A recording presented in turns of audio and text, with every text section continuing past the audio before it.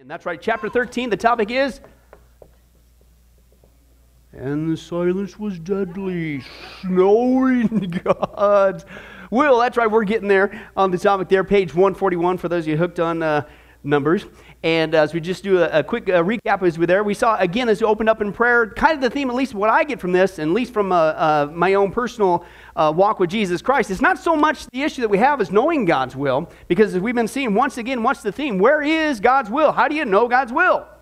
It's right here in the Bible, basic instructions before leaving earth. It's right there in the Scripture, so the more you get acquainted with that, the more you know God's will. And so it's not really knowing it, as we see. The challenge is doing it, especially when we disagree with maybe what God wants us to do. But as we begin seeing, name one commandment. We've seen this over and over again. Name one commandment in here, i.e. God's will for us, that's bad for us. That's the illusion, isn't it? Why would we even disagree if God says that we should say, yoo-hoo, what else? And the reason why, praise God, John, he's into it tonight. That's right. And do you think it's Ruth's shirt? Is that what it is, Ruth? Yeah, inside joke. But anyway, that's right. But anyway, so and we've been seeing it's why. Why should I know God's will? Well, as we saw, the second point was because it's a pathway, okay, of blessing. God's way is the best ways. Now, granted, His ways are higher than our ways. His thoughts are higher than our thoughts. Hey, so what?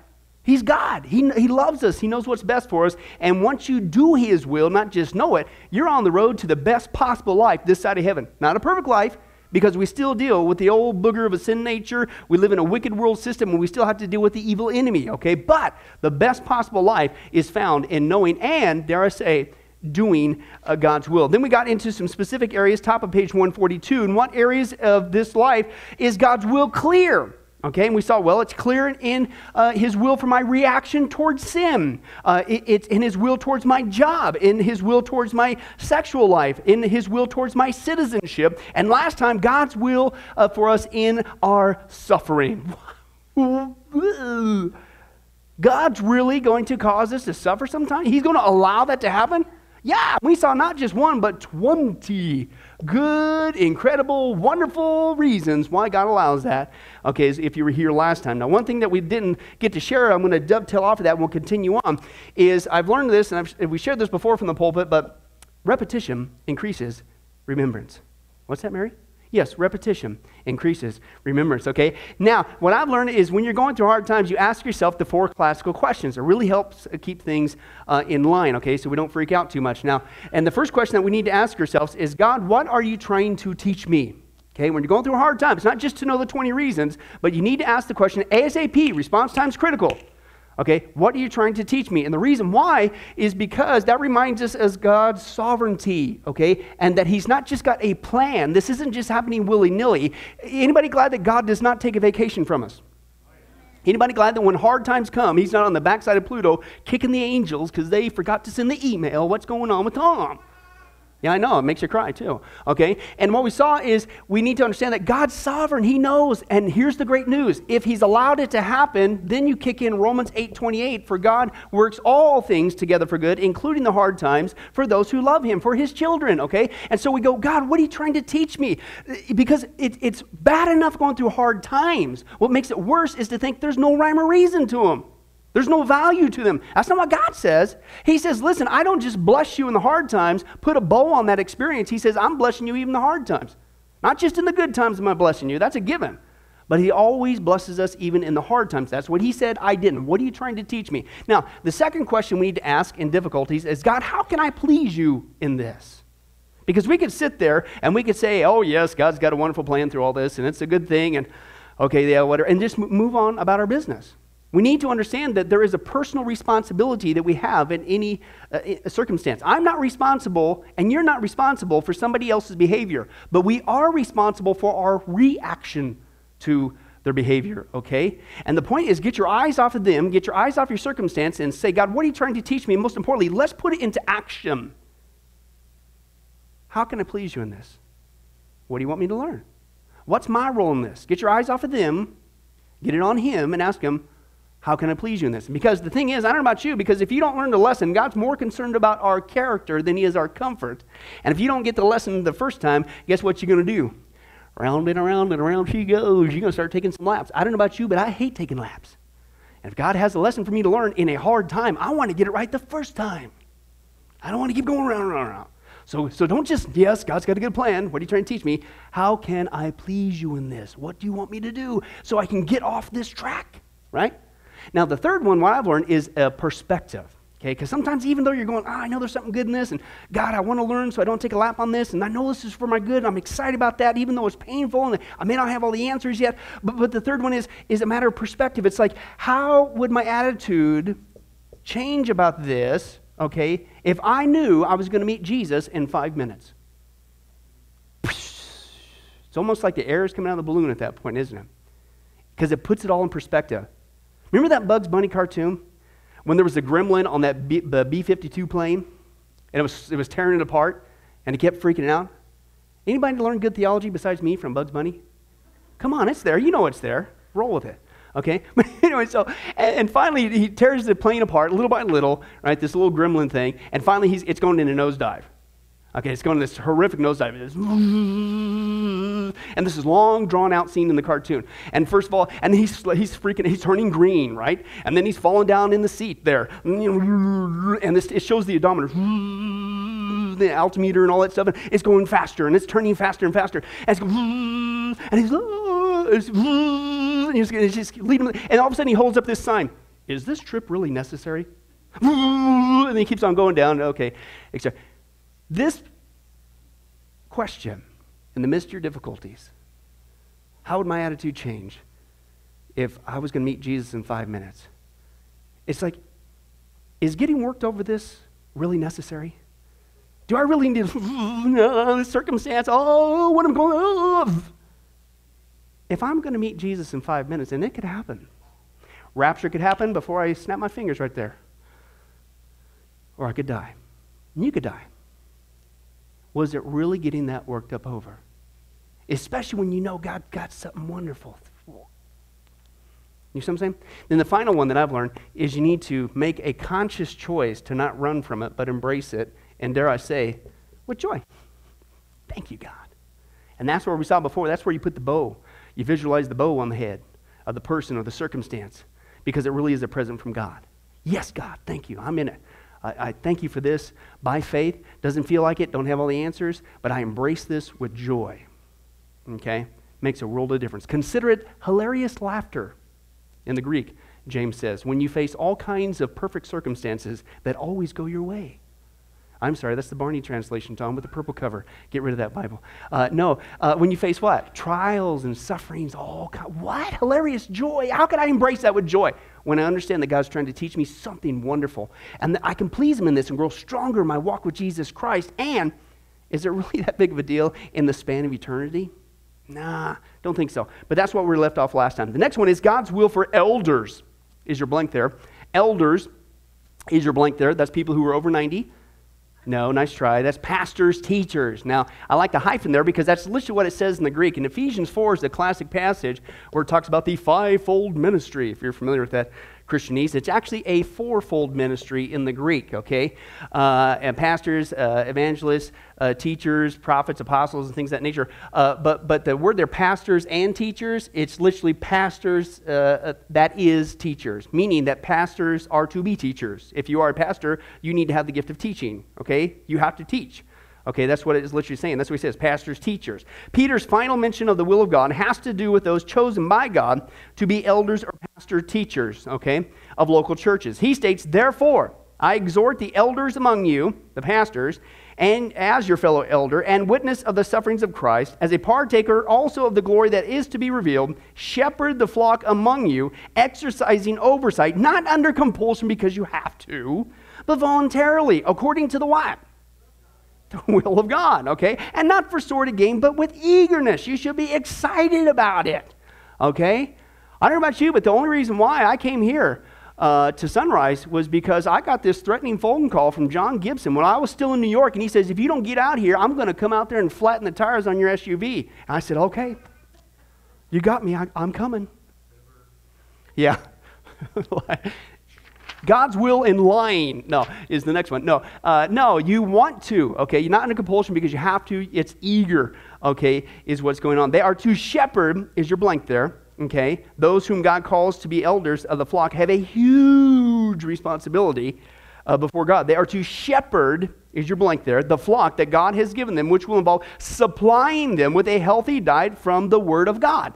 Not secular psychology, not self-help programs, not a bunch of fluffy stuff, but from the Word of God. Okay, as we saw before, it is half the time, if you preach the Word of God, you're going to feel convicted. Half the time you should squirm. Half the time you should be encouraged. Half the time you should squirm. I didn't say that. God did. Okay, you need to get the Word of God to the people. Now, here's the whole point. Equipping the saints for the work of the pew. Because that's why I'm here. Because I want you guys to sit there and be absolutely comfortable and then leave and go sit somewhere else comfortable and then come back hopefully Sunday and be comfortable once again. It's the ministry of the pew. What version are you reading, John? Okay, that'll work. Okay, no, for service. Why do, not just me and Pastor Jim, but why do pastors preach and teach their guts out to the congregation? What's the word there? Not just sit around. For service, so that you can become better service people, servicemen, servicewomen, right? So that you can be stronger and more effective in your walk with Jesus Christ, to sit there, to win that column, the daily double on Jeopardy, so you can get that cash. No. To amaze your friends. To wow your coworkers with how many verses you can quote. No.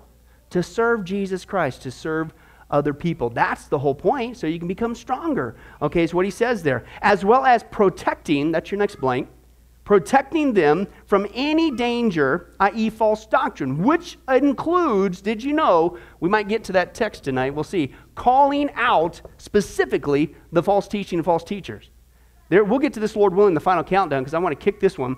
Because when it comes to apostasy, the reason why I would say sometimes apostasy in the American church continues is because the American church is bought into the lie that I shouldn't say that man's name from the pulpit. Excuse me? Read the Bible. Paul called people's names out deliberately to the church. Hymenaeus, Alexander, he called them out by name to the church in public because they were teaching false teaching.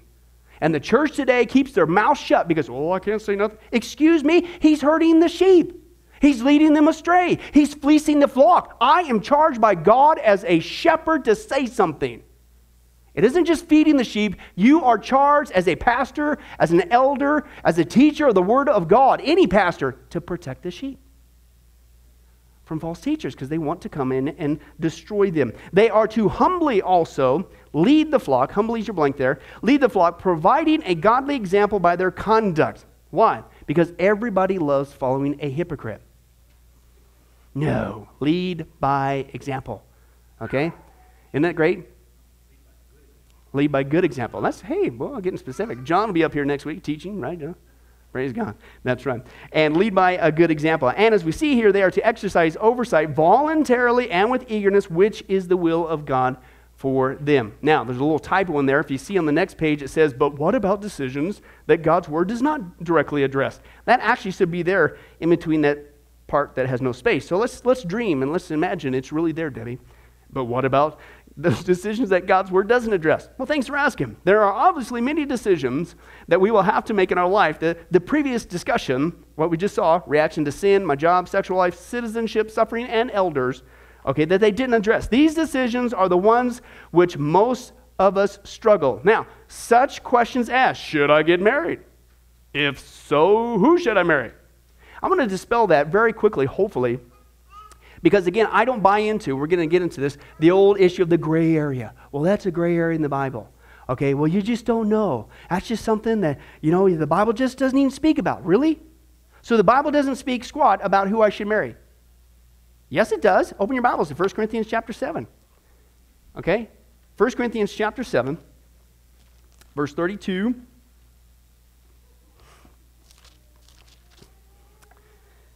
First Corinthians chapter 7, verse 32. Here's what Paul says. Hey, I'd like you to be free from concern. Okay? An unmarried man is concerned about the Lord's affairs, how he can please the Lord, but a married man is concerned about the affairs of this world, how he can please his wife. His wife. And his interests are divided. An unmarried woman or virgin is concerned about the Lord's affairs. Her aim is to be devoted to the Lord in both body and spirit, but a married man is concerned about the affairs of this world, how she can please her husband. I am saying this for your own good, not to restrict you, but that you may live in a right way in undivided devotion to the Lord. Now, if anyone thinks he's acting improperly toward the virgin he's engaged to, and if she's getting along in years and he feels he ought to marry, he should do as he wants. He's not sinning. They should get married. But the man who has settled the matter in his own mind, who is under no compulsion, i.e. for marriage, but has control over his own will, and who has made up his mind not to marry the virgin, this man also does the right thing. So then, he who marries the virgin does right, but he who does not marry her does even better. So, that's the first question. It says there, should I get married? I guess you'll never know. Here's one passage. Did you know that God calls some people not to get married? I know two, personally, that I don't think they'll ever get married. And they're solely devoted to Jesus Christ. That happens today. Okay? But sometimes God puts it on your heart to get married. Okay? I don't know if you guys noticed, but that happened to me. And Brandy's over there. But anyway, that's right. Now, but I guess I don't have any specific instructions. I guess this is one of those nebulous things, the gray area in the Bible. I have no clue, no direction in who I should marry if God hasn't given me the gift of being solely for Him. No. Open your Bibles now to 2 Corinthians 6. 2 Corinthians 6, verse 14. Here it is. Paul says this, do not be yoked together with what? Unbelievers. Why? What's the big cheese? Because for what does righteousness and wickedness have in common? Or what fellowship can light have with darkness? What harmony is there between Christ and Belial? And what does the believer have in common with the unbeliever? What agreement is there between the temple of God and idols? For we are the temple of the living God, and as God has said, I will live with them and walk among them, and I will be their God, and they will be my people. Therefore, come out from them and be separate, says the Lord. So here's some instruction. And I bring this up because, man, you talk about sliding. I can't tell you how many people I've counseled pre-marriage and post-marriage who have broken that rule in the Scripture. With tears, bitter regret. And not just after they get married, but then children come on the scene, and it's oil and water. One wants to go this way with them, one wants to go that way with them, and it's a nightmare scenario. Oh, but he said he was a Christian. Yeah. Did he become a Christian when he met you? Or did you do your homework? And was he loving Jesus, serving Jesus, active in his... You know what you should ask somebody if you think that that's a Christian? Hey, on your first, quote, date, if you want to call it that, you know what you should ask them? Hey, what church do you go to? Really? What's your pastor's name? Okay? What area of service do you serve at the church? Really? What's your favorite book in the Bible? You know, just what? Because you need to know, because everybody can put on a good front. You need to know that this person loves Jesus and is a true born-again Christian, whether or not you're in the picture at all. You have to do your homework, because I can't tell you how many people I've heard got burned because they said they were Christian. As soon as they got married, they got what they wanted, bang, sat on the couch. I've shared before, I shared the one story, the lady had 5 boys. I really think that's what happened to her. As soon as they got married, he was active in church, but as soon as they got married, sat at home, had 5 boys. She did what she could, raising the boys, bringing them to church service. Praise God for that. But to my knowledge, every one of those boys, one, after they turned 18, guess whose example they followed? Dad's. Weeping tears. So hey, I guess, God's word is just so nebulous. I don't know I have no instruction when it comes to marriage and That's why I wanted to break that down for you guys, because again, I know that's what he says. I understand what he's talking about, but I'm telling you, I'm trying to dispel this myth that you just can't know. There's just some things in the Bible we will endlessly disagree. Get in there. You're going to see it is in there as well. What career should I pursue? Should I go to technical school, a university, directly into the workforce with my existing skills and education? Tom, I guess I have no clue, because that's one of those gray areas in the Bible. I have no instruction. I'm on my own. No, open your Bibles to 2 Timothy 2:15. This is the Awana key verse. 2 Timothy 2:15. Right on. 2 Timothy 2:15. And here's what he says. Do your best. Some translations is study. I think it's spoudazo. Isn't that a cool word? Spoudazo? Sounds like a fancy ice cream, doesn't it, Mary? Give them bowl-edged spudazzo, put some, here. Yeah, whatever. I digress. You're there. Here it is. It's to study, to show yourself approved, or do your best, to present yourself to God. So this is why you're studying, to present yourself to God as one approved, a workman who does not need to be ashamed and who correctly handles the word of truth. Okay, schooling, studying. What is the purpose? According to the word of God, I need to do that. To show myself approved unto God. Right? And we talked about this before, and Lord willing, we'll get to kick it week after next in the next session of the Final Countdown study, the rise of falsehood and what's happened to our country, okay, and why we've turned from a Judeo-Christian ethic to what we have today with atheism and humanism, amongst other things, okay? And that's our founding fathers firmly believed this. This is why our schools, the primary beginning of all of our schools, even the universities, were Christian, that people went to school to be trained to be better servants of Jesus Christ. That's why we had schools in our country. When you learn the alphabet, it was A. In Adam's fall, we sinned all. C. Christ crucified for sinners, died. That's how they learned the alphabet. Why? Because school was not just to get a good job. School was to equip you. Number one, they said it in their founding documents, so that every American could read the Bible. That's the whole premise. So we could be literate, so we could read the Word of God, and then grow stronger in our walk with God to become better servants for our country and for mankind.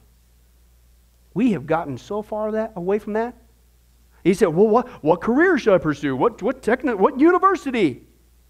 How about, Rebecca asked me this question, just randomly, last week, driving down the road, we were running errands. She goes, Papa, should I go to Bible college first or to college? She's 11 years old now, and that's some serious heavy-duty stuff. And I said, 2 Timothy 2:15, go to Bible college. Number one is what I recommend.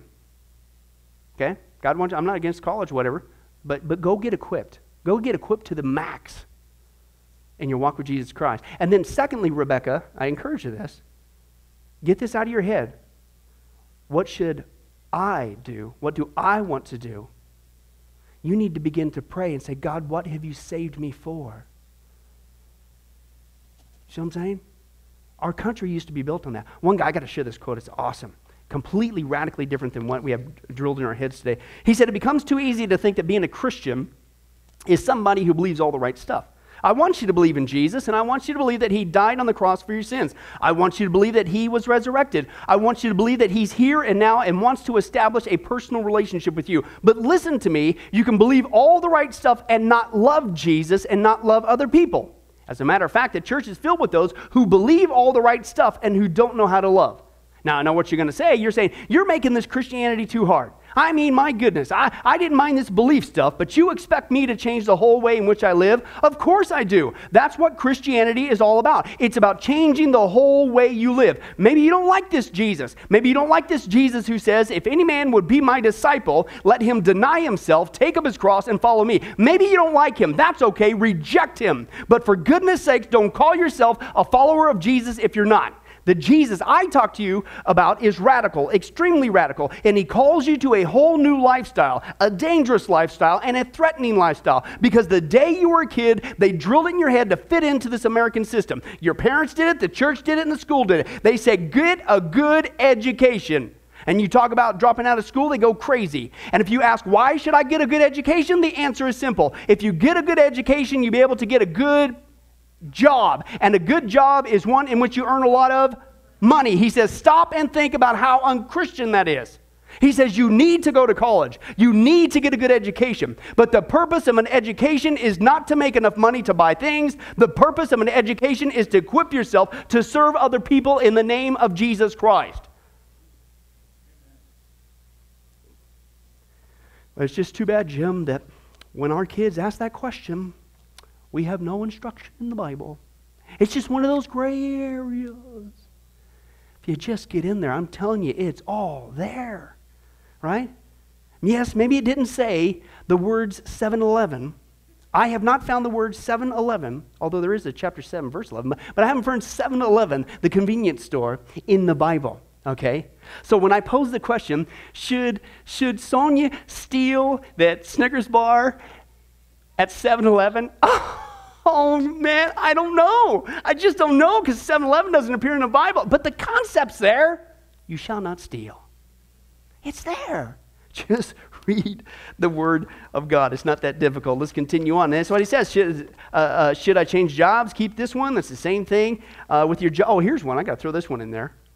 The Bible says you shall not forsake the assembly of the brethren. You need to be plugged in somewhere. Hey, can I tell you another sad story? How many couples say, Pastor Billy, man, we just got this awesome job. It's incredible. It's great. Oh, awesome. Unfortunately, it's out of state or out of town or whatever. But it's going to be great. It's going to be great for our family. And we're making more money. And we can get out of this hole. And that's all great. And you know what my question is? I say, hey, did you find a church yet?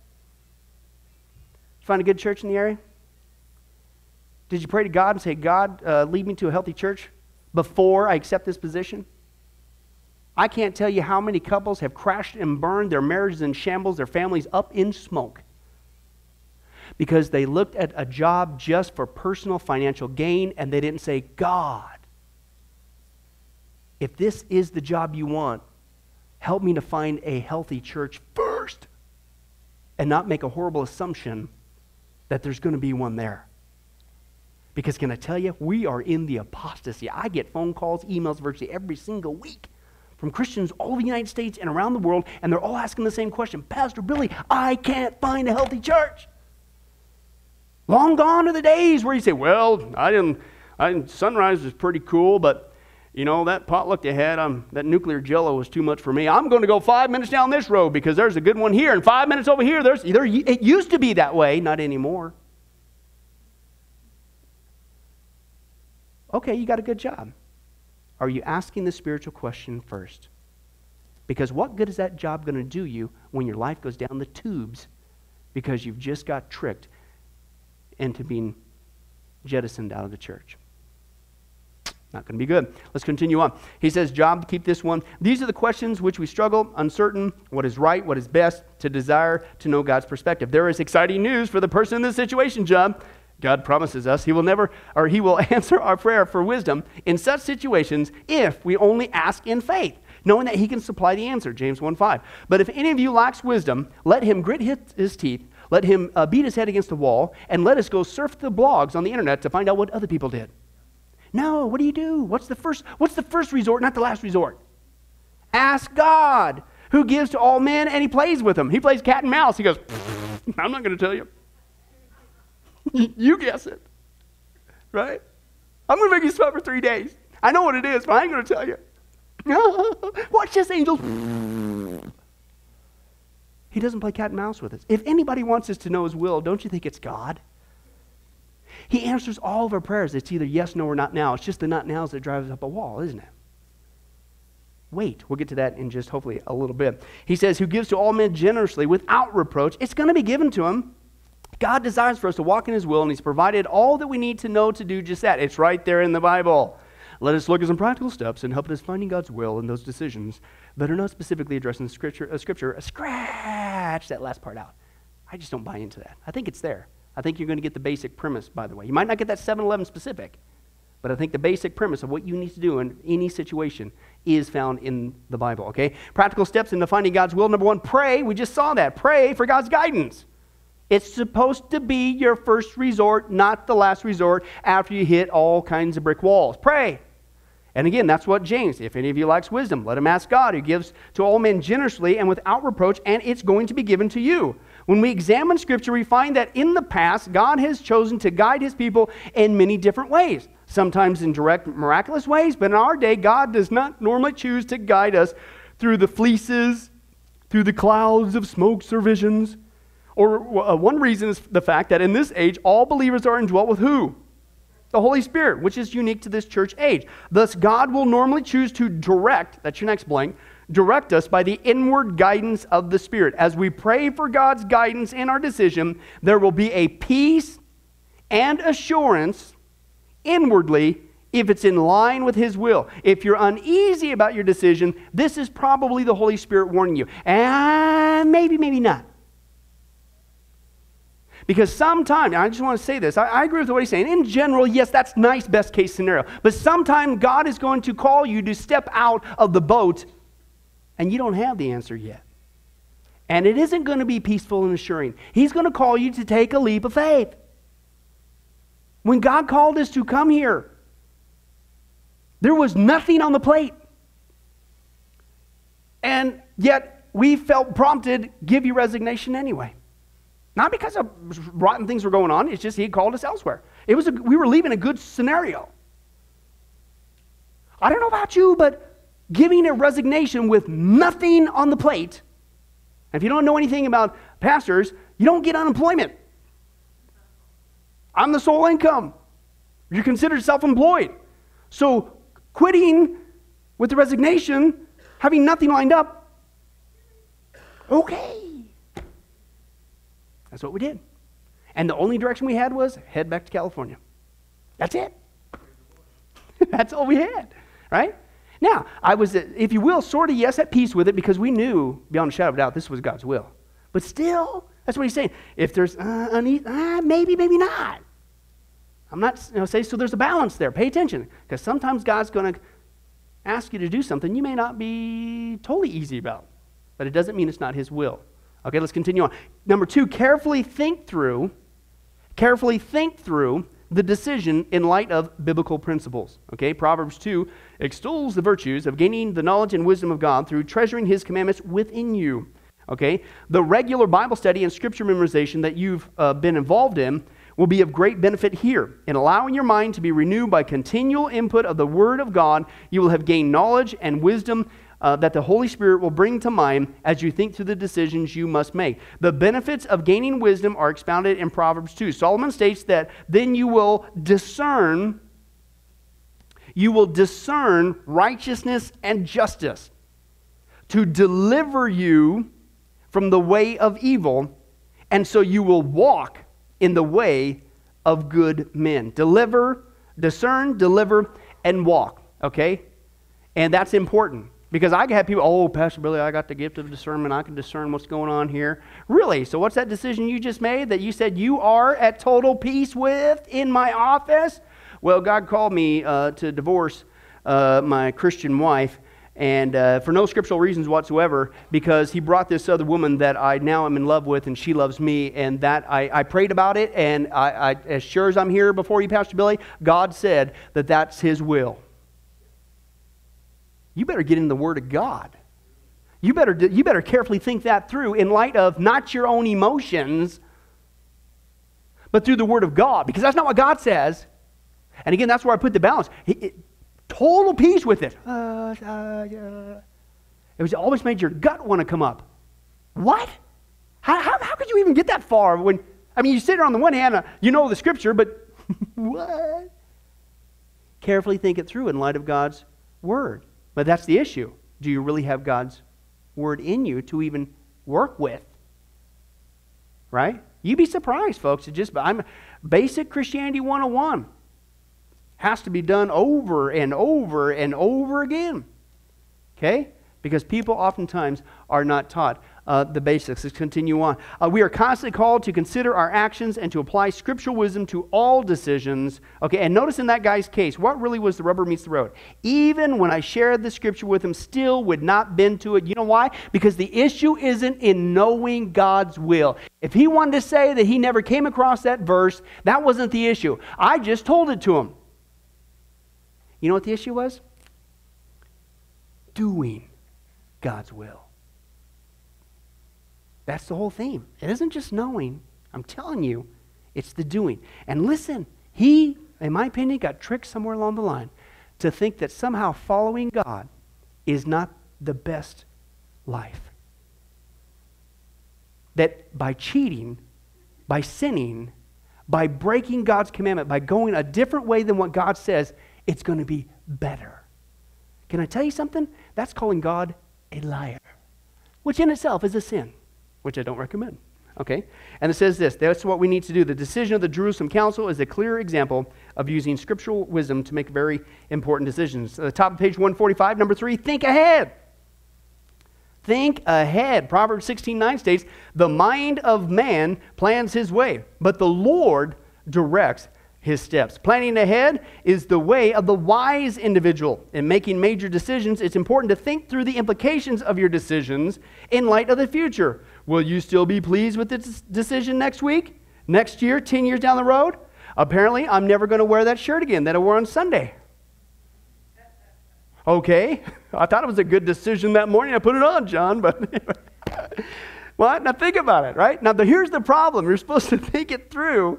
Okay, how's this going to affect me, right? If I take that job in another state, yes, it's more money, but how's that going to affect me next year? What's the ramifications going to be on my family? And on it goes, right? You've got to think it through. And just down the road, Lord willing, of course, everything. How is this decision likely to affect your life, your family, career, a week, a month, or a year down the road? You got to think. Now, here's what we have going against us. Our whole society banks on you and I not thinking through our decisions.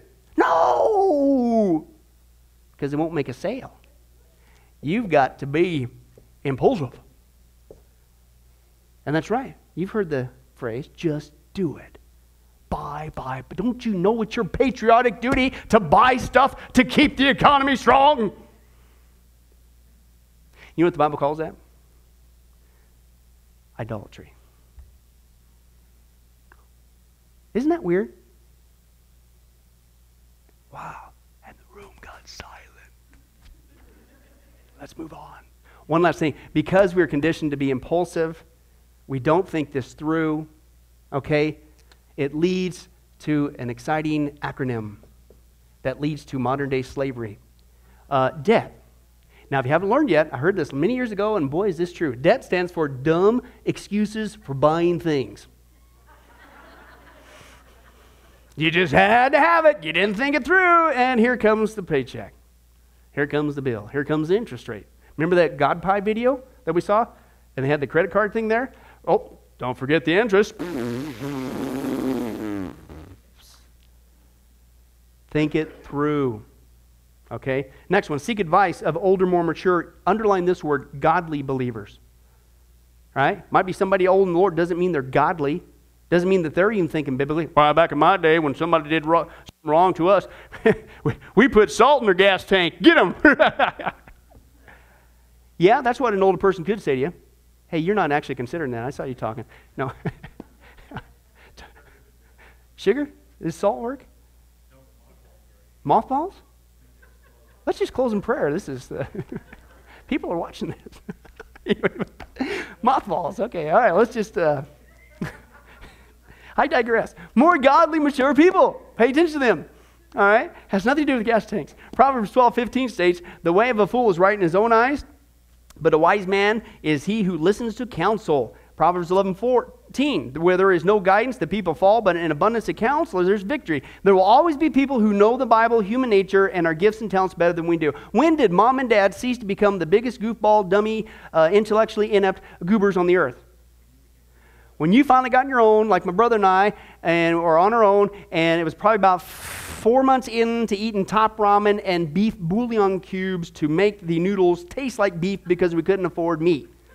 Mom and Dad were a genius. What'd you guys do? How'd you survive? Yeah, and it's still a mainstay today. But that's right. Let's continue on. There will always be people who do that. There are also some decisions in our lives where our spiritual vision is clouded. Not only impulsive, but it's the dreaded emotions. Never get the best of us, do they? Of course not. We're always calm, cool, and collected. Right? Our emotions can cloud the judgment that most of us in the right situations, and this is the time we need the opinions of others, okay? Because they're not caught up in the emotion of the moment or the person or the circumstance or whatever. When seeking counsel, always ask for the reasoning behind the advice. Even in those situations when in the end we go against the counsel of some of our advisors, nothing but benefit will come from weighing carefully what they advise. Okay? Nothing breaks my heart. Then people coming in, Pastor Billy, I need your advice in this. We walk through it there. Oh, that sounds great. They walk out the door and do the exact opposite. Not the thought police. I wish I had that easy button from Staples and make you do it. I'm not saying I know everything, but again, you get in the Bible, it's right there. God will tell you. Just get in there. Okay, and finally, wait for the Lord. This is the whopper, isn't it? God answers all our prayers. It's either yes, no, or not now, i.e., wait. He's doing something behind the scenes. God's timing is not always our timing. Sometimes we just need to wait on the Lord. We need to remember that He is all-knowing. He knows it all, everything. Past, present, future. He has a reason for not sending us an answer immediately. Okay? And we will know his answer in perfect time. He's always on time. It's just his time, not our time, but it's always perfect. Okay? We have to remember that. Psalm 27:14 states, wait for the Lord, be strong, and let your heart take courage. Yes, wait for the Lord. Psalm 37:34, yes, wait for the Lord and keep his way. God is not in as much hurry as us. I think is it a Finnish proverb? God did not invent hurry. He's not in a hurry. It's your impulsions or emotions getting the better of you. Chill out. Wait. He knows what he's doing. Okay? And he's not as hurried as we is. It's not always his way to reveal more of his will for the future than we need for our present, or for action in the present, or to guide us more than one step at a time. And when in doubt, do nothing, but continue to wait on the Lord. When action is needed, he will reveal enough of his will to us to take the appropriate action. Let me give you two quick examples, and then a couple examples of servants, and then we will close. Number one, this actually happened to Brandy and I. We hadn't even met each other yet, and God had put on both of our hearts, unbeknownst to us. She was on one side of Sacramento, I was on the other, and to be married, okay? But each one of us finally had to get to the point where we're at what I call a point of surrender. And instead of trying to find that right person, instead of trying to make it happen in our time and whatever, I literally stopped one night in the car. I was like 9 months old in the Lord, and I said, God, I give up. I quit. If you want me to be married, I'll be married. If you want me to be single, I'll be single. And I was really content with that. I just want to serve you, Jesus. I quit. Now, unbeknownst to me, later, as we did all the detective work, that same week, my wife was praying a prayer, wrote it in her little spiritual journal, okay? And she said the same thing. She says, God, I'm tired. I'm tired of looking for the right guy, and it doesn't seem to work out, and getting hurt, and all that stuff. And if you want me to be married, I'll be married. If you want me to be single, I'll be single. I just quit. That Thursday, she walks in to the class for the first time. Was already at Bible college. It was the book of Genesis, which means beginnings, and I was beginning too. It's so romantic. What do? It just writes itself. So she punched me in the arm, stole my keys, so I figured I had to marry her. But that's short. What? But we look back, and God knew all along. But we had to wait. And I think he was waiting for us individually before he brought us together to really make that pledge to him of surrender and say, I want you more than any other person. I just want to serve you. Now you're ready. Kind of cool. Sometimes you wait. Let me give you one example and we'll close. Again, back to the example of here. Now, not only God led us to resign from the last pastorate a month before we left and still had no idea where he was sending us, which was a kind of an interesting thing. But believe it or not, the stirring on our heart that he was calling us somewhere, still had no clue where, was about 1.25 years prior to leaving. So what we did 1.25 years prior to leaving was goof off. No, you keep doing what God's called you to do, faithfully waiting on him. Now that was a really hard time because it was like, whoa, you're expecting in a couple months max. Because there was no doubt. Month after month after month after month. And then it goes on so long, it's over 1 year now. And we're going, God, maybe we didn't hear you. Maybe, was that really from you?